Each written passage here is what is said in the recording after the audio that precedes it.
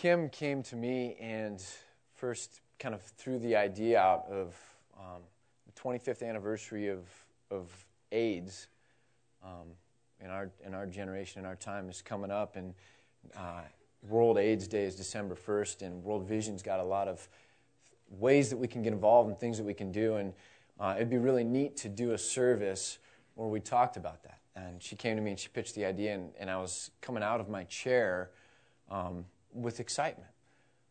Because for me, when I got saved, it was literally a decision to say, I'm not living for myself anymore. God, all that I am, all that I have, all that I can be, I want to use it to make a difference in this world. It's pretty simple. My doing this, being a part of this church and this community here, what I do when I want to speak or teach comes down to I want to have a part in changing people's lives for the better and making a difference in this world. And so I've been really annoying for 8 years on elder boards. And there's actually an elder in this room who's been on an elder board with me, and he'll vouch for it. But I'm very impatient by nature. And so I annoy elder boards. And I push, and a lot of it's probably my immaturities or my youth or different things like that. But on one thing, I know that God is okay with us being impatient. In one area when I push elder boards that we need to have a vision for making a difference in this world and being able to change lives, and we need to know what that vision is, and we need to know, and we ought to be able to measurably see that we're moving towards that, we're making a difference. When it comes to being impatient about that and pushing, I've always known God's on my side. Because when a ship is sinking and they send out an SOS, there is no patience on the part of other ships. There is no, in 6 months, let's put together an exploratory committee about whether or not we should do this or how we can do this. Or maybe we can work it into the schedule 2 years from now, 5 years from now, to do a big benefit. Maybe we can raise money then. Or maybe after we hire this person, that person, and this person, then we can hire somebody that can do that for us. And we'll just kind of pay them to do that. And so there's been one area that I've always felt secure, that in pushing elder boards, I was, in some sense, hopefully, doing the will of God. And that's that we can't wait around to begin trying to change the world and make a difference. I don't want to. I'm getting old. A lot of you think I'm young. I feel like I'm getting old. And it takes a lot to get out and to try and change the world. You heard about 98 was the big difference for Bono. When was it he made the cover of Time and this video? You know, it's almost a decade later. It takes a lot of work, and it takes a lot of people. And that's why we have communities and teams that we can do this together. We can't do it alone. We can't do it by ourselves. But I don't want to be a part of a church that is going to sit on its hands and think someday we'll maybe think about this issue. Someday maybe we'll tune in the radio and hear a distress call or an SOS. Or when we get enough money or when we get a lot of leftovers, then maybe we'll think about kind of sloshing some over to some. I can't be a part of that. I can only be a part of a group that is passionate about making a difference. I want to tell you a story. If you've got a Bible and you can see in this light, Isaiah 58, and you heard Bono quote it in this video, but I'm going to read it in just a minute, but I want to tell you a story first. I went to Clemson University, and I went there, the top reason was it had a top 25 football team. And that might sound like a joke, it's not. The top reason why I went to Clemson University was it had a top 25 football program at the time, and I wanted to be a part of pulling down goalposts. I actually got arrested trying to pull down a goalpost, and no one else helped me. It's in the archive footage of a game at Clemson my freshman year. That's why I went to Clemson, and I was excited, and it was this huge school. And Clemson had this group called the Rally Cats. And this was the elite cheerleader corps. Okay? And they would come out at halftime, and they would do their dances. And the phone numbers of these girls weren't listed in the school directory for obvious reasons. They came with bodyguards. These were like, when it came to the girls at school, I mean, this is as good as it got. And my junior year, I had a date with a Rally Cat. Okay?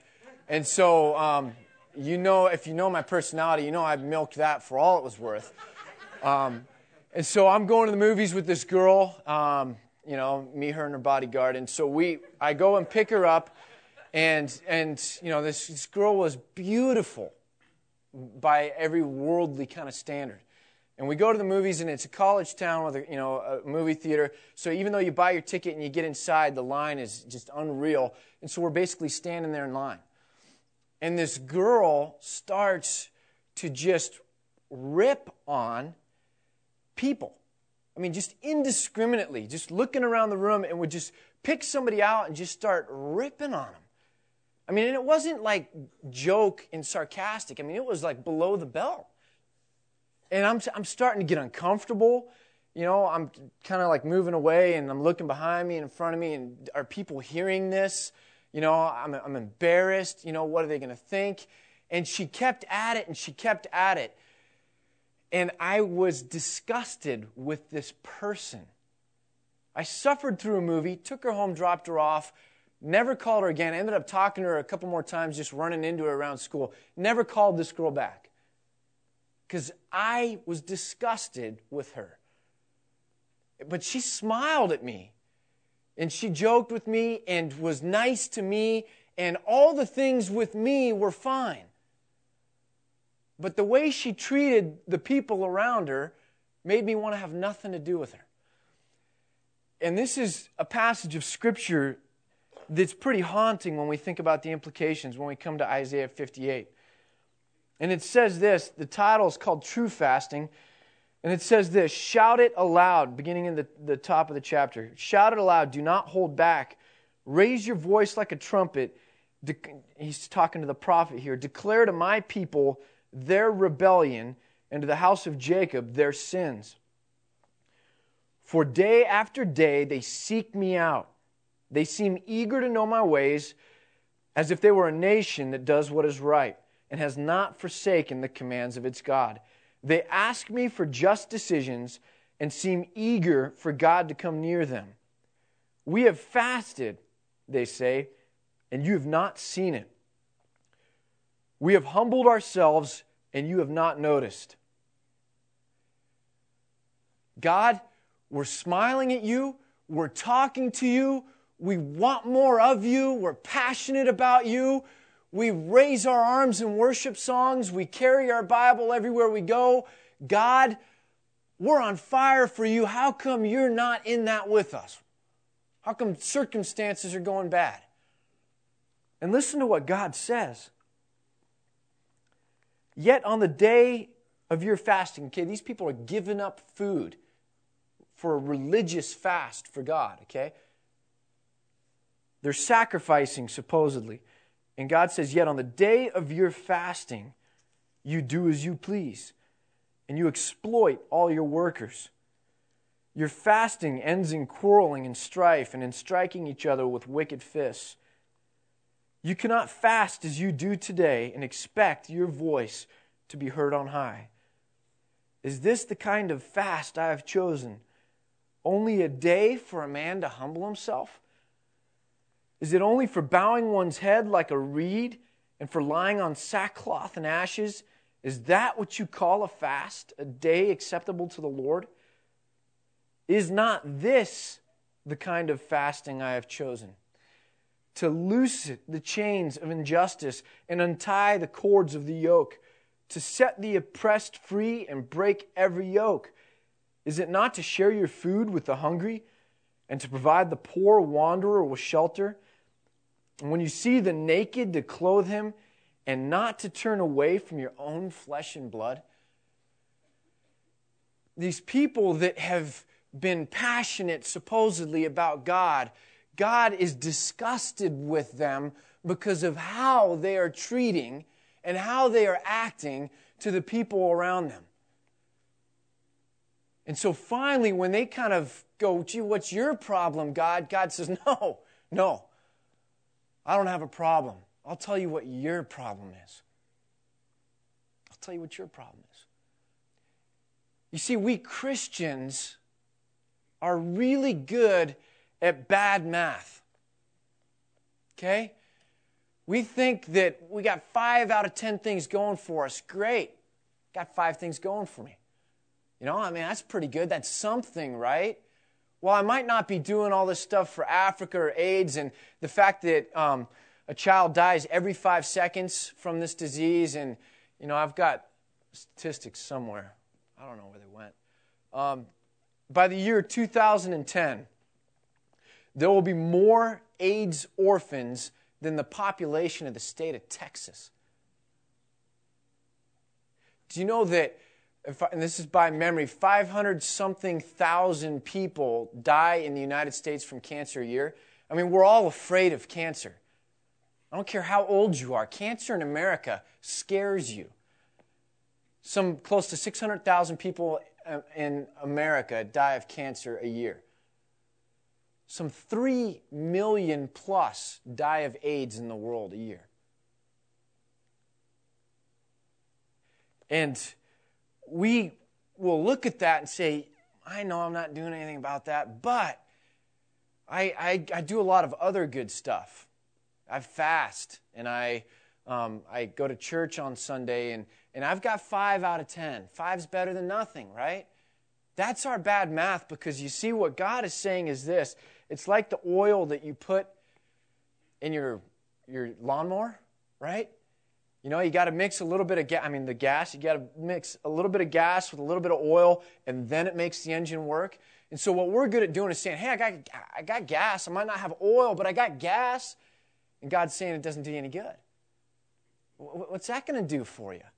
Or you say, well, I got oil and I don't have any gas, but at least I've got the oil. That's not going to get the engine started. See, God's math is, I don't care if you only got one of these things. The math is you have to have them both in equal parts. If you really know me, if you really understand my heart, if you really care about what I care about and want to please me and have a dynamic relationship, you're going to understand that these things come together. You can't have one and think that that's any good. You can't have the other and think, you got to have them both. And if we do, this is what God says. If we're able to do these things, love our neighbor, clothe the naked, feed the poor, then your light will break forth like the light of dawn, and your healing will quickly appear. Then your righteousness will go before you, and the glory of the Lord will be your rear guard. Then will you call, and the Lord will answer. You will cry for help, and He will say, here I am. I've met a lot of Christians in my life that have wondered, how come my prayers don't get answered? I'm pretty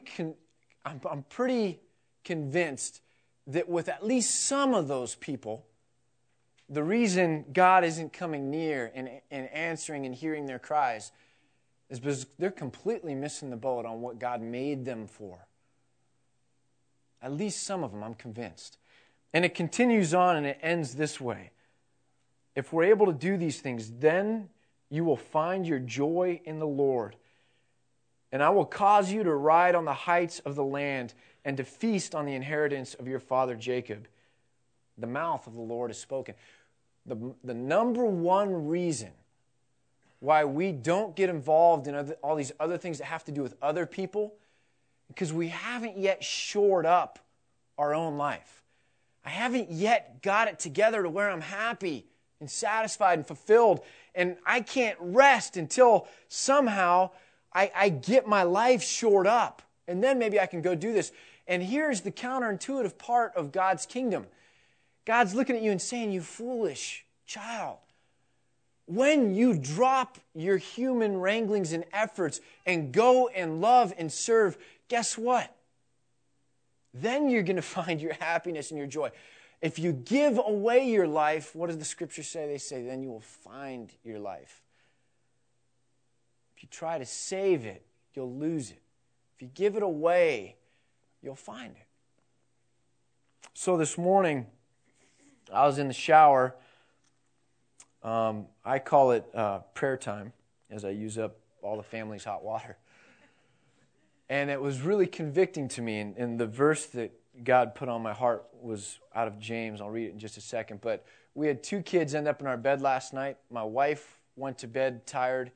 That happens if you have kids. That's life. But I was sitting there, and I was, as a man, as a father, as a husband, saying, my wife needs sleep. My wife has to be able to go to church tomorrow and do children's church. My kids need me. I don't know what they've already had NyQuil. That's all I've got. I got to go to church and have something to say and meaningful. And I felt utterly helpless. I laid in bed and I cuddled with my daughters at different times, and I felt helpless. And it was a horrible feeling. There was nothing that I could think of to do. It's 2 o'clock in the morning. We need sleep, but it's just not happening. They're sick. There's nothing I can do. There's so short a time before this morning, and I felt helpless. And I knew I was talking about this morning, and I began to think, because I saw a video on TV. It was a documentary of Darfur, where there's a lot of refugees right now because of genocide that's been going on there. And I was watching this on TV last night in this sermon, and it was all in my head, and I was thinking, how would I feel if I was a dad in a refugee camp with my family? Second-guessing myself. Well, instead of walking to this refugee camp, maybe we should have walked somewhere else. Well, but it's too late now. We don't even have enough food or energy to go back to the starting point. It's winter now, and the wind is ripping. We don't even have huts with walls that aren't just flaps, plastic. And my kids are crying, and I've got nothing. And I thought, what would that feel like? And this was the verse God laid on my heart this morning. And it says this: suppose a brother or sister is without clothes and daily food. If one of you says to him, go, I wish you well, keep warm and well fed, but does nothing about his physical needs, what good is it? In the same way, faith by itself, if it is not accompanied by action, is dead. But someone will say, you have faith, I have deeds. Show me your faith without deeds, and I will show you my faith by what I do. And he goes on, but so you walk up on a guy, and he doesn't have any clothes. Wow, man, bummer of a deal. Best of luck to you. Wow, there's that many AIDS orphans? Ooh, man, this is a messed up world. Wow, that pastor outside of Johannesburg does 7 funerals a week? Whew, when does he do his sermon prep? I feel for him. It doesn't cut it anymore for me. So we've got to do what we can. This is what I felt like. I don't get a whole lot of these, but I had one this morning. This is what I felt like God told me, and so on the God told me stuff, it's pretty easy for me to hop to and obey. And I felt like God said, Ken, I don't want you to spend a single dollar on clothes ever again. Christmas presents, fine, whatever. You know how many clothes and shoes? For Pete's sake. So that's not my decision. That's what I heard this morning for me. I'm not going to buy clothes for myself anymore. Someday these jeans will have holes in the knee, and you'll think, wow, that pastor's real hip. It's not the case. So I can't get out of here this morning. God wouldn't let me get out of here this morning. I believe my kids coming to my bed was all part of God trying to talk to me. I can't get out of here this morning with just faith and no deeds. We're going to see another video clip right now, and it's by a gal who's a local here in Bend that we're going to be partnering with and doing different ministries. Her name's Elizabeth Fisher, Beth Fisher. and she was over in Uganda, and she's gone right now, and so I asked her if we could watch her video and if she would just do an intro to it for us. And the whole idea, I want you to get this. She's from Bend. People in Bend can change the world or go into the world or make a difference. It's not just Peace Corps hippies from San Francisco. Okay? It's a global world, and even though we live in Bend in Central Oregon, we have an airport. Okay? We have the internet. We can do things too. Here's Beth's video.